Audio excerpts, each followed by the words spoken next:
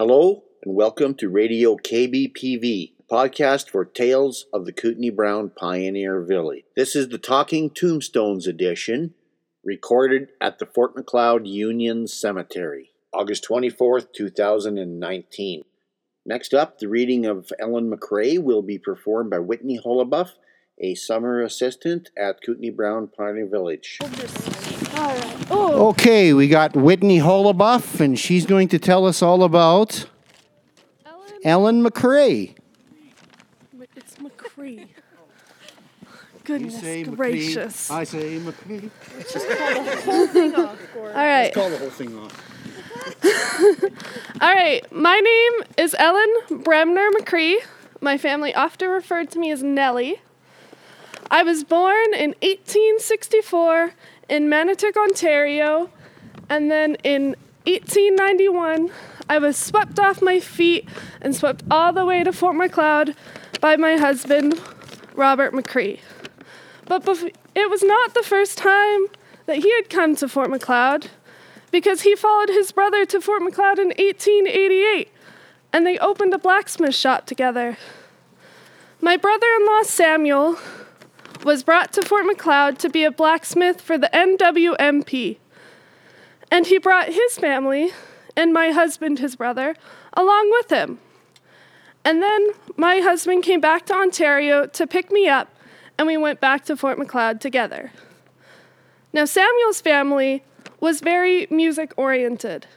The nights spent at their house were filled with the children playing piano and violin, and every social gathering in the community was held at their house.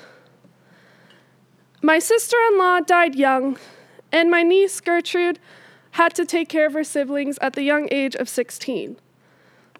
Her older brother, Delmar, became a druggist in Pincher Creek, and his pharmacy was sold to C.C. Coltman in 1927 after his death.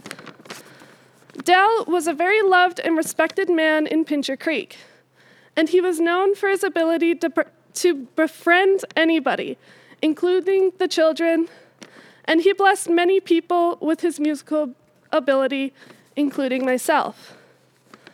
Now, my husband eventually left the blacksmith shop to his brother, and we decided to become large-scale farmers in the Rathwell district, and the three of our sons helped us run this farm and continued their work on the farm after we were retired and moved into the house that we built in Fort Macleod. Of my 6 children, 2 of my sons kept the farm running. My eldest, Ernest, ran the farm with his wife and son until 1957, when he sold his part and then passed away later that year. My third eldest, Harold, served for the Canadian Army in World War I. And then when he came home, he ran the ranch side of the farm after my husband and I retired. Though Harold never married, he was very well loved within the family, and his nieces and nephews remember him for his many great stories. An interesting story about my husband and I is in the winter of 1919, our crops were bad, and we decided to take 4 carloads of cattle into the Hobbema district up north to try and avoid any loss of cattle. But the situation caused further deterioration of the cattle, and 3/4 of our cattle were lost that year, which costed us and our community $10,000. My family was among the first members of the St. Andrew's Presbyterian Church, and I passed away in 1944 at the age of 79, 9 years after my husband has passed.